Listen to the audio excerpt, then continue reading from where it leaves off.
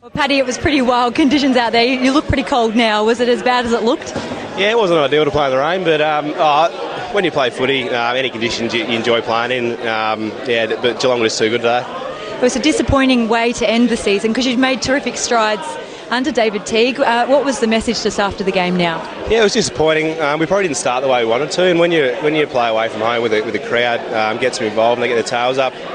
Look, the second and third quarter, I thought we got back to playing our footy, and it was just disappointing the last quarter didn't finish off. But look, it was definitely disappointing. I suppose performance today. We'll reflect on it, but moving forward, still a lot of positives to take out of the year. Cripper, Jimmy Bartel here. Well done on an unbelievable season from yourself. You should be very proud. Have you had a chance actually to reflect a little bit on the season, especially the back half under David Teague, the positives that have come out of it? Yeah, probably the last few weeks I have. I think, especially with my 100th last week, I reflected on how many games we actually won, and I think I was gone about 25%. So it had been a long couple of years, but I think just the enjoyment factor around the club in the last 10 weeks and the way we were playing was a good time to reflect, and it's something that really, I suppose, drives and motivates you going for next year.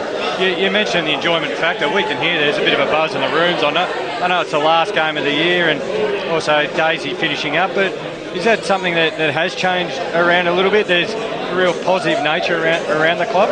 I think we're always enjoying each other's company and had a good time, but there's only so much of losing you can handle, and with footy, winning's just fun, and when you win on the weekend, you come in on a Monday and you look forward to review, you look forward to training and getting better, and I suppose that's probably been the main reason for the last 10 weeks. We had a caller just before talking about potential players who might come into the club.